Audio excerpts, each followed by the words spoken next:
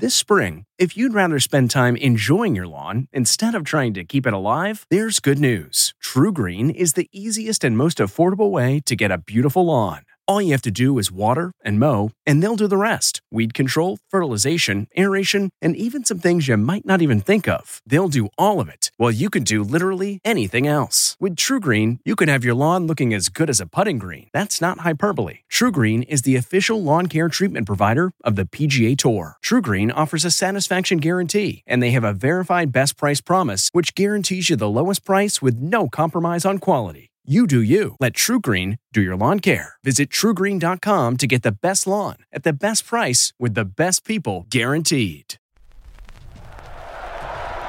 5, 4, 3, 2, 1. But who's counting, right? And his name is Major. Oh, ladies and gentlemen, please welcome Major Garrett. From the nation's capital. Major, fantastic. It's The Takeout. This is a major achievement. With CBS News Chief Washington Correspondent Major Garrett, yes, CBS, yes, hi. Major Garrett. Major, that's nonsense, and you should know better. Is Major out of the doghouse? The answer is yes. Welcome to the very best part of my broadcast week. I'm Major Garrett, host of The Takeout. Thanks for hanging out with us. Thanks for finding it and the various ways you can find this most excellent show. Of course, Paramount Plus, CBS News streaming, podcast platforms. God bless you, our earliest adopters. And on great radio stations across the country. And speaking of early adopters, our guest this week is one of our earliest adopters. At the time, he was DNC chairman, meaning chairman of the Democratic National Committee. His name is Tom Perez. Tom, this is your third time on The Takeout. Great to see you. Thanks for joining us. Charm. Exactly. We're at Busboys and Poets in Tacoma Park, Maryland. Why are we here? Because it's about, a mile from your place? A mile from my house. We're right at the border of Maryland and the District of Columbia. Exactly. So we aim to please here at The Takeout. So we come right to your neighborhood, Tom Perez, to have your conversation. Listen, I want to begin our conversation philosophically. For those of you who don't know, Tom Perez was a candidate for the Democratic nomination for governor in Maryland. It was a very competitive race. Highly financed, very visible, lots of ads, high turnout. And Tom Perez fell just a little bit short. What's that experience like? What is the absorption process for working so hard, absorbing defeat, and moving on? Well, I wouldn't trade it for anything. The last 16 months have been a remarkable journey across the great state of Maryland. We had a 10-person field, and we were talking about the bread and butter issues of health care and making Maryland work. I was fighting for jobs, justice, and opportunity. And at the end of the day, we lost by about 2%. Yeah. And, as chair of the party, about 15,000 votes. 15,000 votes out of almost 700,000 cast. And the county that we sit literally across the street from right now is my home county. And we won almost half the vote in that county, which gave us a real good cushion. But you know what? There were 10 really remarkable candidates. And, the differences between us pale in comparison with the differences between our party and the Republican Party. The Republicans nominated a proud insurrectionist, a guy named Dan Cox. And my friend Wes Moore won the Democratic primary. I've already done an event with him. I'll be doing more with him because what we do together as Democrats is we have a spirited primary.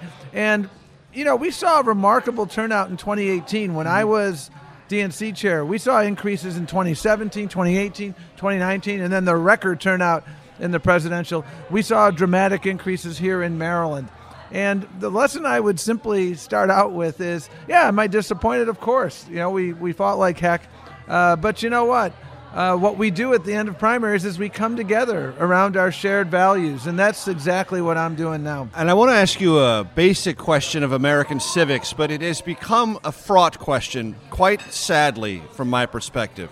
The power of a concession and the power of accepting defeat in politics. You just went through that. I want you to articulate it, what it means to you, why it matters. Well, I love this country. My parents came to this country because they got kicked out of their home country, the Dominican Republic, because there was a brutal dictator. What separates the United States of America from autocracies like Russia is freedom and the right to vote and the orderly democratic process of transition. When it was abundantly clear to me that I wasn't going to make it to the mountaintop in this primary, I pivoted immediately. We held a unity event about 1.5 miles from here 2-3 weeks ago. And it's not about, and the elections aren't about Tom Perez or any other candidate for that matter. They're about something bigger. They're about the people we are trying to help right now. And let's face it, Major, and you're going to, your book will be coming out soon, and yes. I can't wait to read it. Our democracy's on fire, and it's a 5-alarm blaze. And, I'm proud of the role I played in helping to defeat Donald Trump and electing Democrats in 2020. But let's make it real clear for folks. We defeated Trump, but we haven't defeated Trumpism. And that's because Trumpism predated Donald Trump.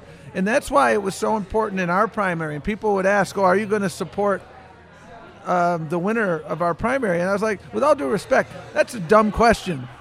Of course I am. And just as we had 24 candidates for president in 2020, and when I was chair, I asked every single candidate, statistically speaking, you're more likely than not to win the nomination, but we need you to pledge to help the winner. And every single candidate for president took that pledge and honored that pledge. And that was unity that enabled us to win in 2020. And that's what will enable us here in Maryland to win in 2022. So Tom was kind enough to mention my book. I've mentioned it on this program before. Trust me, I'll be mentioning it with greater frequency as we draw nearer to publication date, which, mark this on your calendars, ladies and gentlemen, September 20th. The name of the book, The Big Truth. I'm the author, so is my co-author, David Becker. And what it's about is the election of 2020, as I've said before, was not stolen, not even close. As a matter of fact, it is not the result. I know many out there don't like the result, but the process, what we achieved as a nation, should be regarded as a great American success story because we did something hard, we did something with a lot of ingenuity under very difficult circumstances, the kind of things this country used to celebrate and celebrate loudly. Major, for the benefit of your viewers and listeners, I had the privilege 10 years ago. I was enforcing voting rights laws as head of the Civil Rights Division of the Department of Justice, prosecuting voting cases, taking on Texas and other places that were trying to suppress the vote. But just to put a finer point on what you said about 2020, if everyone were honest about 2020, correct, we would be having a bipartisan celebration of 2020. Yes. Because, yes, there was record turnout, period, hard stop. Yes. And the reason I say we should be having a bipartisan celebration is, yes, it helped Joe Biden win. Yes. It helped us barely take control of the Senate. It helped us to win the House. But at the same moment, lots of Republicans won. Well, and I'll tell you again, exceeding expectations in the House of Representatives and at state legislative elections on the very same ballot, ladies and gentlemen, counted the exact same way. Remember that, please. Don't ever forget that. And I'll share some conversations. I was in regular touch during the 2020 cycle with Speaker Pelosi, and we would have conversations about what do we think the range is going to be. We felt confident in the then vice president's capacity to bring it across the finish line, but how many seats we're going to be in the House? And frankly, we were talking about a range. A bad day we might be +6, a good day we might be +26. And we ended up being -13 or whatever it was. That was never within the range of our discussion, and I guess I should be embarrassed to admit that, but I try to be honest all the time. A cynic might say that's a statistical anomaly. Yeah. No, it's not. No. It's what happened. And here's the deal. In Texas, for instance, I spent the last 4 days of the election in Texas. I would have bet a lot of money on 3 or 4 House races there. Yep. The person who was the seat that Beto used to hold. I would have advised her to take curtain measurements. Right. I had get the victory party ready. And why did she lose? She didn't lose because it was rigged. She lost because Donald Trump, say what you will about him, he's a turnout machine. In some places of this country. And that is why. And there was a shift among Latino voters in some very key House races. In South Texas and in South Florida. Now, I do want to make sure I underscore that, because I hear a lot, and it sort of frosts me when I hear people say the Latino vote didn't show up. No, in South Florida and South Texas, yes, that is a fair statement. But elsewhere, Arizona, Mark Kelly became a senator because of Latinos. Wisconsin, Pennsylvania, Michigan, Latino vote, while not as large as Arizona, it mattered. And when you win a state like Wisconsin by 25,000 votes, that was a difference maker. But my broader point being, the narrative of 2020 should be a bipartisan celebration, and that's really what your book is underscoring. Exactly. And these attacks on our democracies, these Secretary of State races coming up, really important. Thank you, Tom. Thank you for mentioning the book and letting me set it up that way. Segment 1 is over. We're at Busboys and Poets, Tacoma Park, Maryland. Tom Perez is our special guest. Back for segment 2 in just one moment. This episode is brought in part to you by Audible, your go-to destination for thrilling audio entertainment. Whether you're looking for a hair-raising experience to enjoy while you're on the move, or eager to dive into sinister and shocking tales, Audible has an exclusive collection of thrillers from best-selling authors that will keep you on the edge of your seat. Like James Patterson's first audio-only thriller, The Coldest Case. Experience stories like never before, where every chilling detail is brought to life by captivating sound design. Plus, as an Audible member, choose one title a month to make yours forever. And now, new members can try Audible free for 30 days. Just visit audible.com/WonderyPod or text WonderyPod to 500-500. That's audible.com/WonderyPod or text WonderyPod to 500-500. This is The Takeout with Major Garrett. Welcome back to The Takeout. I'm Major Garrett. Busboys and Poets is our host venue. We're happy to be here, Tacoma Park, Maryland. And no, folks, throughout this remainder, for those watching on Paramount Plus, CBS News streaming, we will not be running a chyron underneath Tom Perez saying paid endorser for Major Garrett. But I do appreciate you raising the book, and I will be talking about it more in the future. But some broad political questions right now. We are recording this mid-August. In Washington, there seems to be a intellectual / analytical shift in the likely midterm fortunes of Democrats. 2 or 3 months ago, it was a concrete fact that Democrats were going to get completely, to use an Obama phrase, shellacked in the 2022 midterms. But that's changing. Is that accurate or wishful thinking? No, I think it's accurate, and here's why. We're getting stuff done. The American people elected Joe Biden and Democrats because they wanted to bring their health care costs down. They want to address climate change. They want to build a better future for their children and their children's children. And that's exactly what we've done. I mean, you look at the Inflation Reduction Act, Major. To quote a former vice president who's now the president, that's a BFD, and we'll just leave it at that. We'll leave it at that. But, I mean, think about it. Put that through your Google machine. It'll come up.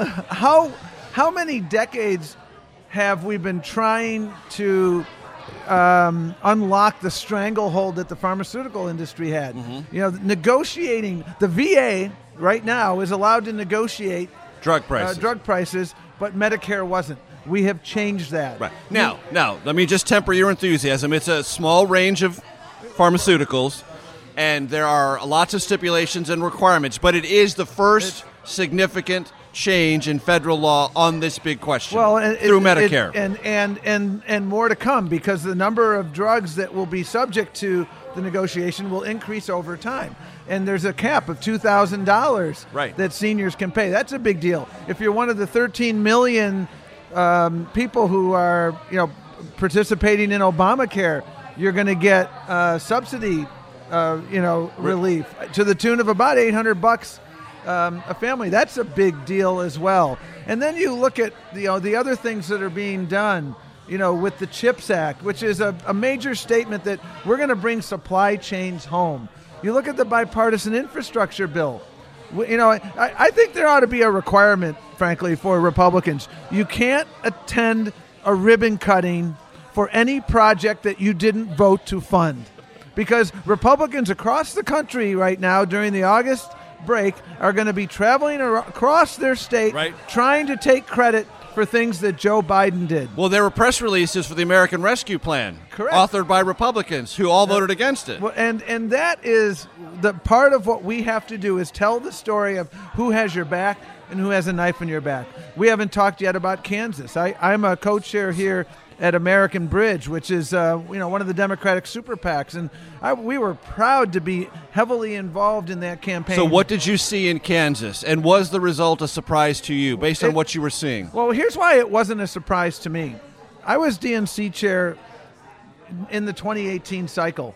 I got a call in late 17 from a former cabinet colleague, Secretary Sebelius, and she said, Tom, the former governor of Kansas, the former insurance commissioner of Kansas, and a spectacular HHS secretary under President Obama. And she said the following to me: Tom, Democrats can win in Kansas. People value their freedom. The Republican Party has been extreme, the party of Sam Brownback. We can do this. But you know what? I need someone to believe in us and invest in us. I need the DNC to be an angel investor, because when people see the DNC invest, they're going to see that it can be done. We invested. Other people came in and invested. Sharice Davids was elected. Laura Kelly was elected governor. Fast forward now to 2022. This shouldn't come as a surprise to anyone who knows of the history of Nancy Kassebaum's Kansas. I think what surprised people was even in very solid Trump counties, which is one of the reasons we were a little bit behind in CBS projecting how the question on the referendum would come out. Not a referendum, but on the constitutional protections of abortion in Kansas, because we were waiting on these very, very solid 70%, 80% Trump counties that voted in ways that were not consistent with that. Well, I think was the surprise. The Democratic Party is the party of freedom, and freedom is about the freedom of women to make choices about their body. The reason why I think in what is usually a major headwind year, and it doesn't matter if it's a Republican president, like Ronald Reagan had a terrible 1982. Correct. We flipped more 26 seats, I think. And there were a bunch of governor seats that flipped to red to blue. George W. Bush had a bad time. I remember Obama because I was working there in 2010. The reason why we have an opportunity here is because we're fighting for the issues that matter most, and the Republicans are so extreme. And we run this influencer program in Kansas where we were bringing, through American Bridge, just lending voice to ordinary Kansans. We don't give them a script. They get out and they're talking about what taking away a woman's right to choose means to for women across Kansas. Again, this isn't not a celebrity thing. This is local influencers organically talking about what this means. That is, I think, really powerful. Do the lessons from Kansas apply elsewhere in the midterms, and if Absolutely. So, where? I think they apply. Wisconsin is. I was just going to say Wisconsin, Pennsylvania, Georgia, absolutely, Arizona. There's a lot of people. Nevada. We've done a lot. All of Senate races that are very crucial to Democrats. And what we have going for us as Democrats, and let's just take Nevada, Arizona, and Georgia for instance, which are three states. What they have in common: Senate seats, governor's races. And we are running really good candidates. Raphael Warnock, Mark Kelly, Catherine Cortez Masto. I've known them all for a long time. They are really solid people running against really extreme candidates. I mean, Herschel Walker won't debate because he knows that his lack of knowledge on the issues is going to hurt him. You talk about election. There is a growing sense of dismay within Republican circles about Herschel Walker's not only campaign but his candidacy, his ability to hold the stage and hold a conversation about a Senate seat. Holding a football is far different than holding your constitutional obligations. And Herschel Walker is unfit to serve in the United States Senate. And more people are going to see that as we get closer and closer. And that's why we are working so hard. You know, we have at American Bridge an influencer program that I just mentioned before, where, again, local advocates who are not being, they're talking to folks, and they're organically talking about, I loved Herschel Walker when he was in Georgia, running the football, but that's different from running government. And we need Raphael Warnock, talking about the impact of Roe versus Wade, talking about the impact of a $2,000 cap on prescription drugs. We haven't even talked about the climate bill. And I mean, that is another BFD to Do you see that energizing those voters, 19 to 30, who came out in very large, statistically noticeable numbers in 2020? Absolutely. And I think, I've said this very frequently to folks. Politics is the art of the possible. And what we have to do a better job of, and I think we are, is celebrating the remarkable work that's being done rather than lamenting what's on the cutting room floor. I mean, we've gotten a ton of stuff done. This is unprecedented stuff. What was in the climate bill that is about to be passed, the Inflation Reduction Act. I mean, this is unprecedented. The largest allocation of federal funds across the gamut of renewable energy sources and subsidizing their future development. Absolutely. And I mean, boy, this, if we ever needed a reminder, this war in Ukraine is a very stark reminder of the economic, the strategic, the political, the environmental imperative of weaning ourselves from reliance on fossil fuels. That is the voice of Tom Perez, our special guest, third time here at the Takeout Table. The table is located this episode, Busboys and Poets, Tacoma Park, Maryland. Back for segment 3 in just 1 second.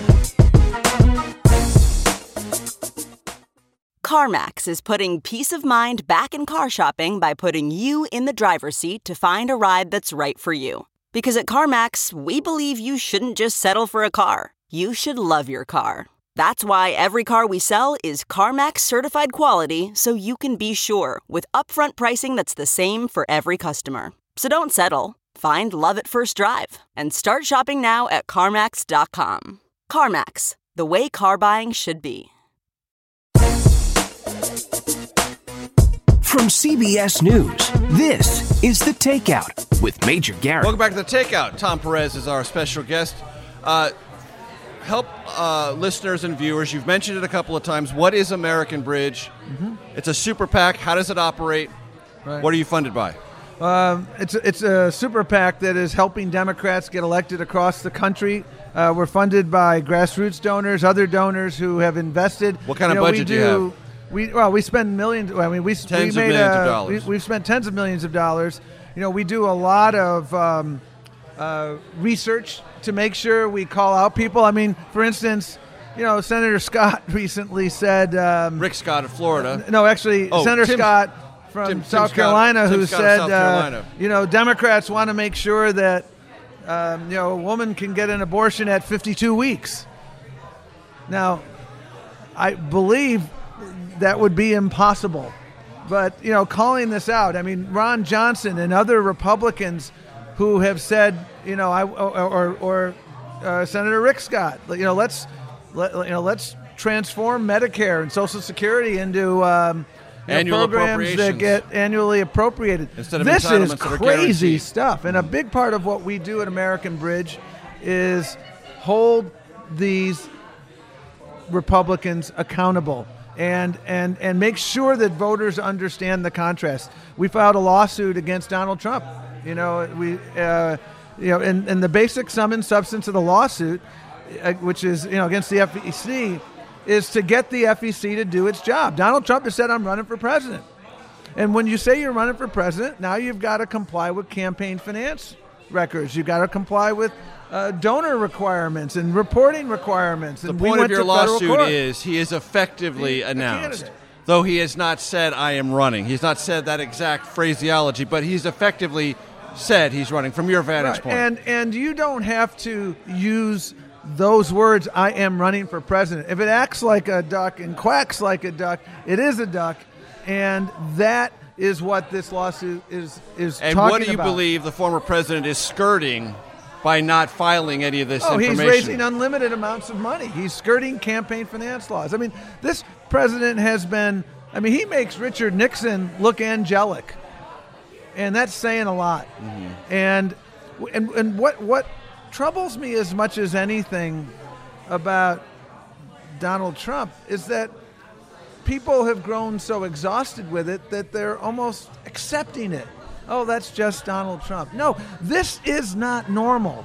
Our democracy is on fire, and it's a 5-alarm blaze. And we cannot sit back and simply say it's okay to skirt campaign finance laws. It's okay to take home classified records and put them in your home.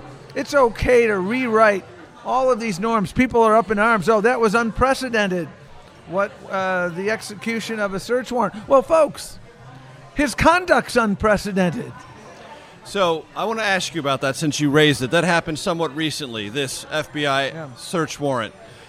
Trump called it a raid, an invasion. You say the predicate conduct is what matters, not how the Justice Department worked through the process to learn more about it. But I will tell you, I was down there around Mar-a-Lago, and this will not surprise you. I met and talked to dozens upon dozens of Trump supporters on the causeway with their horns blaring and their flags flying. And from their perception, and they'd say, look, I'm a law-abiding American. I'm not an extremist. I'm not a fascist. I don't have guns. I don't want to topple the government. But I think Trump is being treated unfairly. There should be a bigger investigation of Hunter Biden. Hillary Clinton got away with much worse. And this, in their words, not mine, Tom Perez, pisses me off. And it makes me, this is their words, uncertain about what justice means in our country.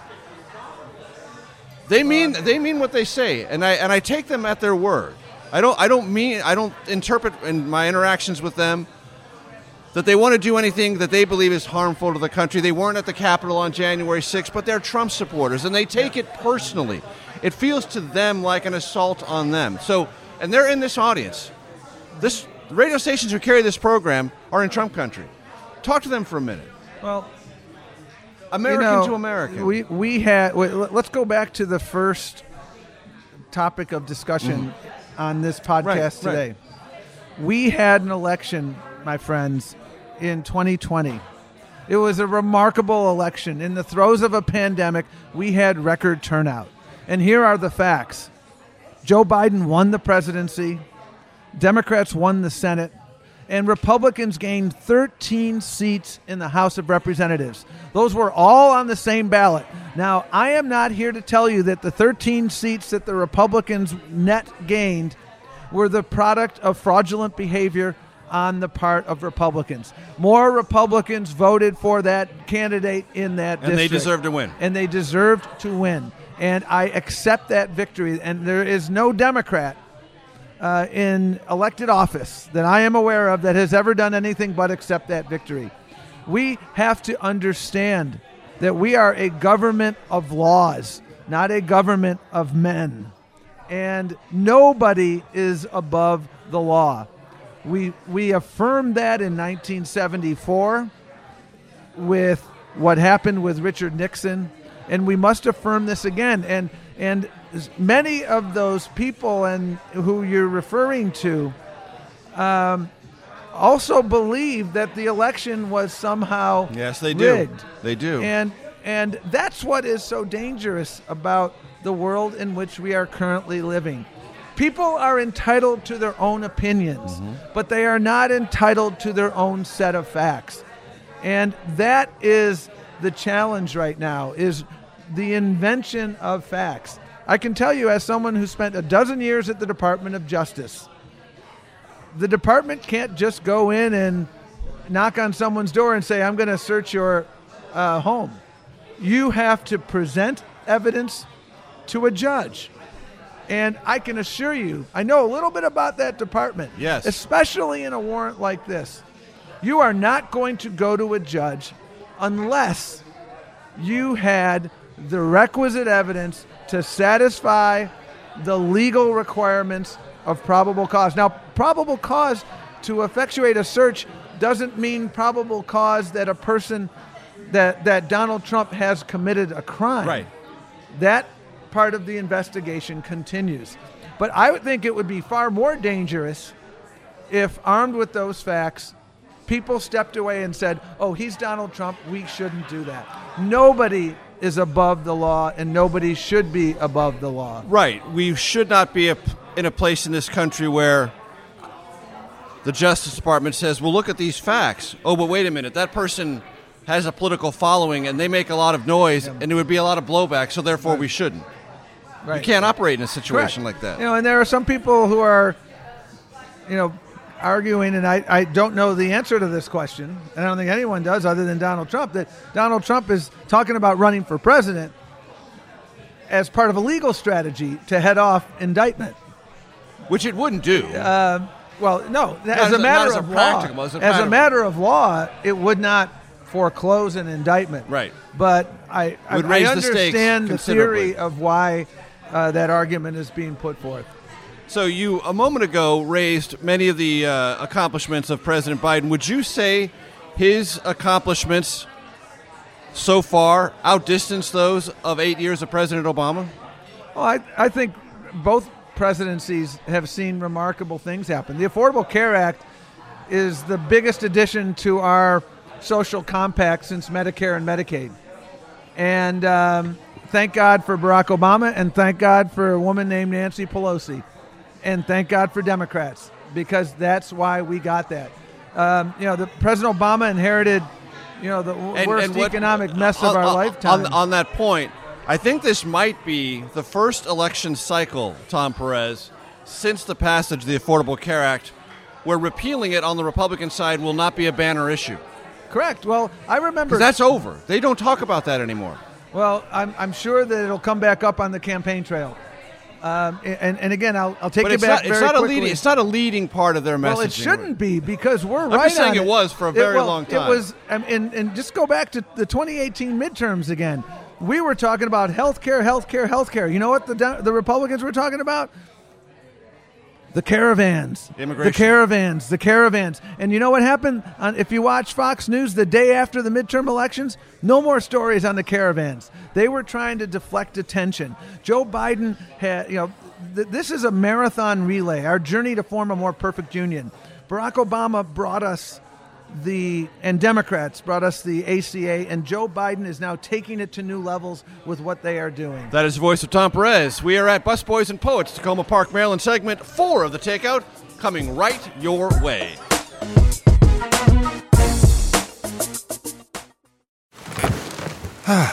The comfort of your favorite seat is now your comfy car-selling command center, thanks to Carvana. It doesn't get any better than this. Your favorite seat's the best spot in the house. Make it even better by entering your license plate or VIN and getting a real offer in minutes.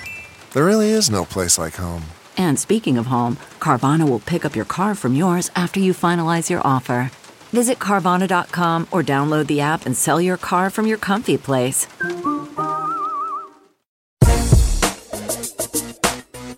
From CBS News, this is The Takeout with Major Garrett. Welcome back to The Takeout. Tom Perez is our guest, third time here at the Takeout table.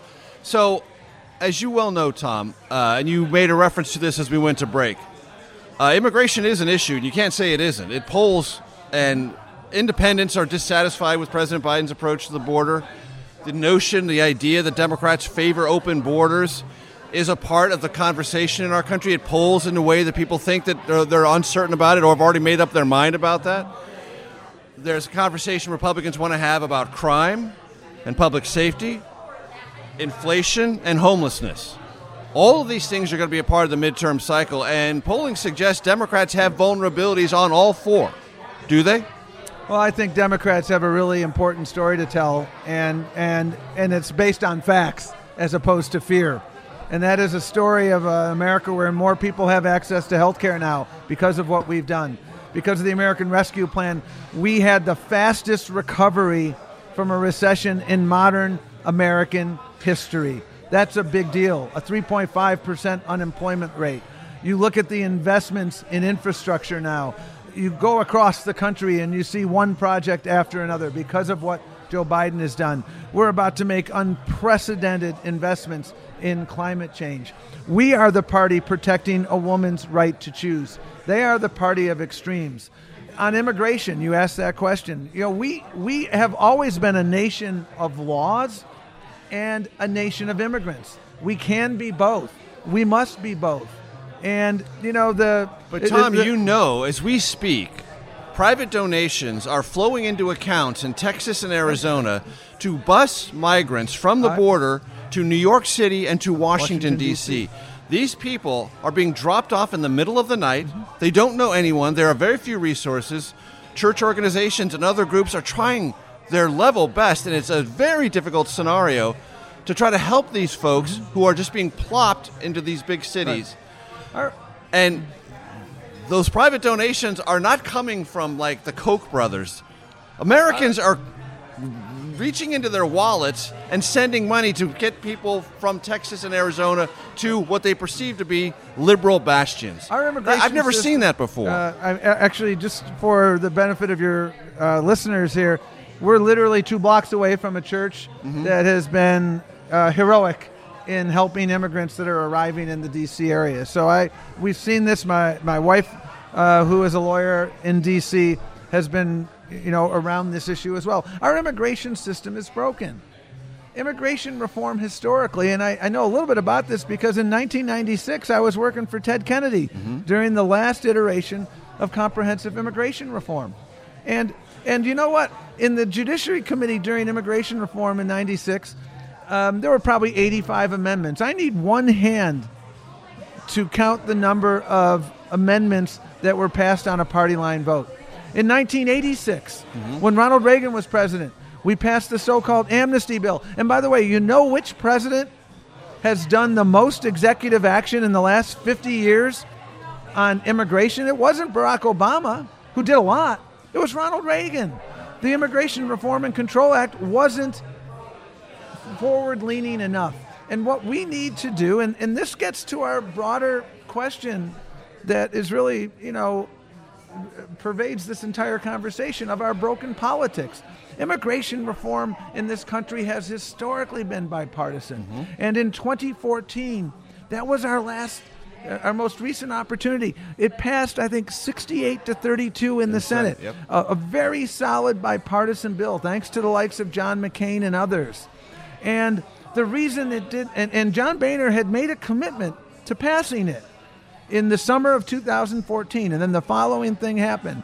A guy named Eric Cantor lost his primary in Virginia. Republicans in the House over immigration to a gentleman named Dave Brad. They got scared. They walked away from it, and that's why we haven't had reform. But we have a worker shortage right now. Talk to employers. One solution is immigrants. We have immigrants in the state of Maryland, where I live. A foreign-born Marylander is more likely to have a college degree than a native-born Marylander. Our healthcare sector in Maryland and across America would be in the toilet, but for immigrants.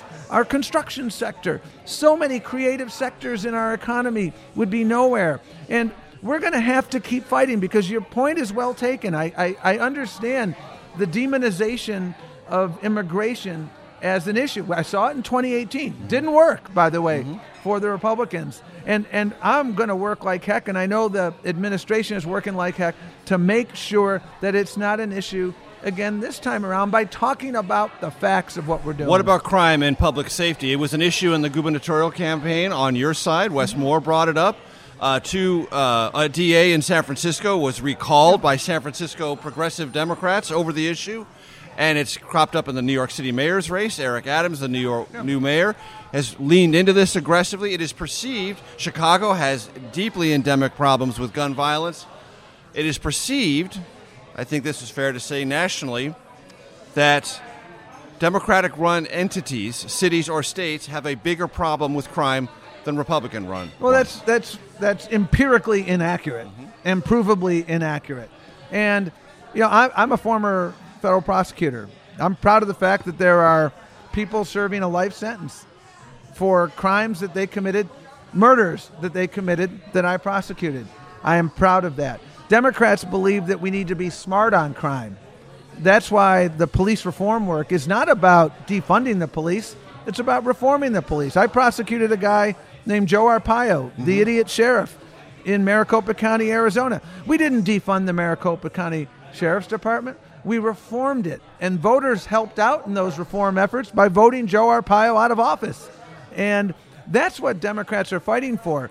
The defund the police was used by a few people after George Floyd, and then Republicans very cleverly made it into a broader issue. And the banner of the party. People who opposed that concept across the country in 2020 had political consequences. And that was a cynical, but effective ploy. Joe Biden has been clear as a bell from day one. He's not supporting defunding the police. He's supporting reforming the police. The most important tool a police officer has in his or her arsenal is the trust of the community.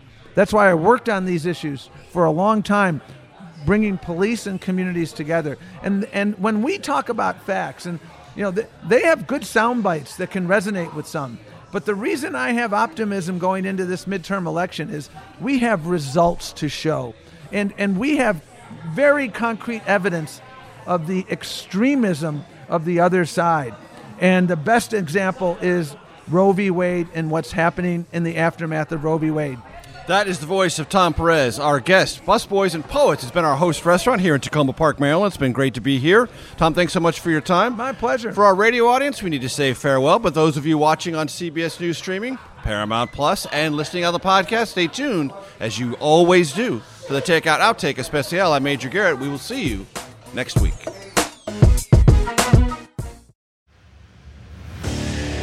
What makes a life a good one? Is it the adventure you have? Or the friends you find along the way? Maybe it's pursuing your passion while striving to protect, defend, and save what you believe in every single day. So, what makes a life a good one? In the Coast Guard, we think it's all of the above and more, but you'll have to find out for yourself. Visit gocoastguard.com to learn more.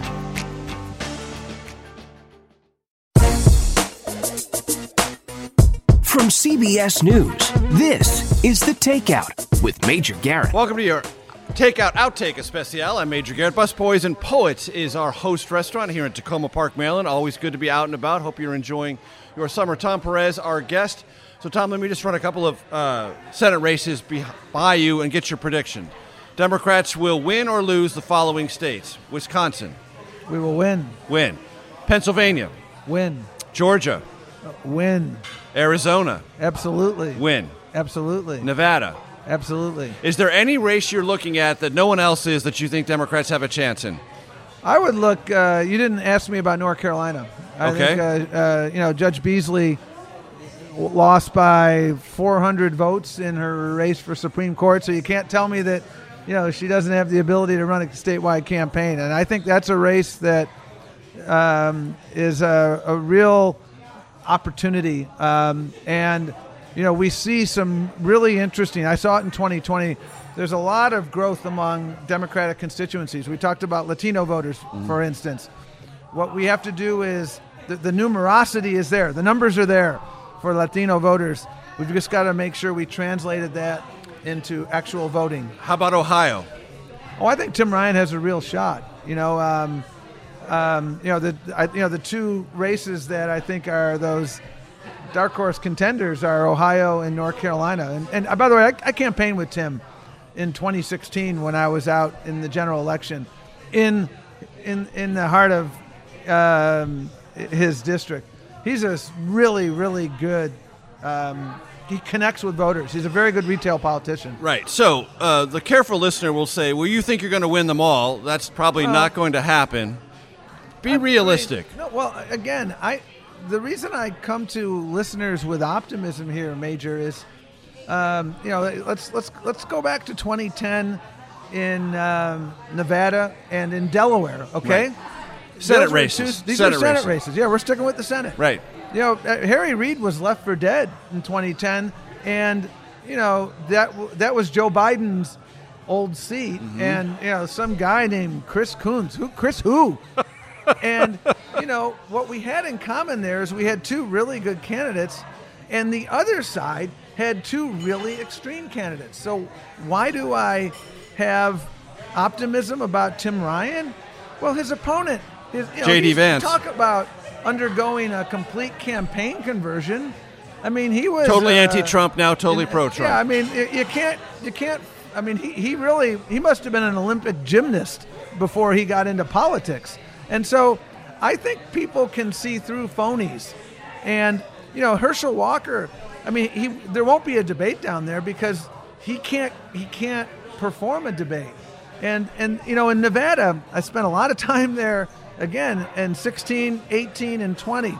And the key is getting those voters who work along the strip out to vote. The culinary workers. The culinary workers. Yep. And there's a really remarkable turnout machine. So oftentimes we do pop culture references, a little bit of fun and games in the Takeout Outtake Especial. We've already asked you the 3 threshold questions. Go to the archives, folks, to find out Tom Perez's answer. So, briefly, recently, has there been anything that you've streamed that you really, really loved? I saw... Now, I know you were running for the Democratic nomination for governor, so you were very busy, but I'm just curious if there's anything at all that you recall. I went to a concert at the Anthem, which is a nearby venue here in D.C., and I saw Glenn Hansard and Markita Erglova, who, if you saw the movie and the Broadway show once, he won, and they won an Academy Award for Best Song from that movie. And they were touring, and I'm also a big fan of Hamilton.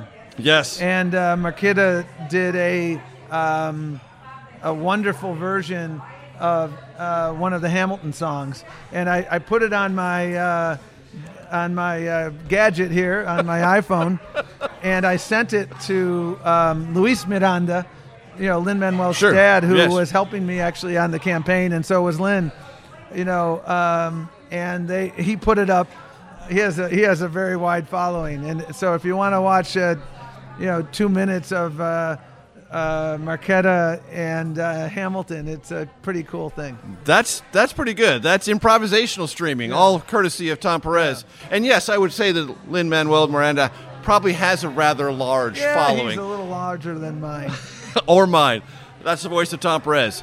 Thanks for joining us. This concludes your Takeout Outtake Especial. Our thanks again to Busboys and Poets in Tacoma Park, Maryland. We will see you again next week. The Takeout is produced by Arden Farhi, Jamie Benson, Sarah Cook, Ellie Watson, Jake Rosen, and Ashley Armstrong. CBSN production by Eric Susanen. Follow us on Facebook, Twitter, and Instagram at Takeout Podcast. That's at Takeout Podcast. And for more, go to takeoutpodcast.com. The Takeout is a production of CBS News. If you like The Takeout, you can listen early and ad-free right now by joining Wondery Plus in the Wondery app or on Apple Podcasts. Prime members can listen ad-free on Amazon Music. Before you go, tell us about yourself by filling out a short survey at Wondery.com/survey. The Hargan women seemed to have it all. We were blessed. My mom was amazing. But detectives would soon discover... inside the house, there were the bodies of 2 women. A story of betrayal you would struggle to believe if it wasn't true. I am just praying to God, this is a sick joke. From 48 Hours, this is Blood is Thicker, the Hargan family killings. Listen to Blood is Thicker, the Hargan family killings, wherever you get your podcasts. It was the biggest scandal in pop music. The stars of Milli Vanilli, the Grammy-winning multi-platinum R&B phenomenon, were exposed as frauds. But none of this was their idea. So whose idea was it? Enter German music producer Frank Farian. He saw the success of acts like Michael Jackson and Prince, and he wanted in, no matter the cost. So he devised the perfect pop heist. 2 once-in-a-lifetime talents who were charismatic, full of sex appeal, and phenomenal dancers. The only problem? They couldn't sing. But Frank knew just how to fix that. Wondery's new podcast, Blame It on the Fame, dives into one of pop music's greatest controversies and takes a never-before-heard look at the exploitation of two young Black artists. Milli Vanilli set the world on fire, but when the truth came out, Rob and Fab were the only ones who got burned. Looking back now, it's hard not to wonder, why did everyone blame them and not the man pulling the strings? Follow Blame It on the Fame, Milli Vanilli on the Wondery app or wherever you get your podcasts. You can binge all episodes of Blame It on the Fame early and ad-free right now by joining Wondery Plus.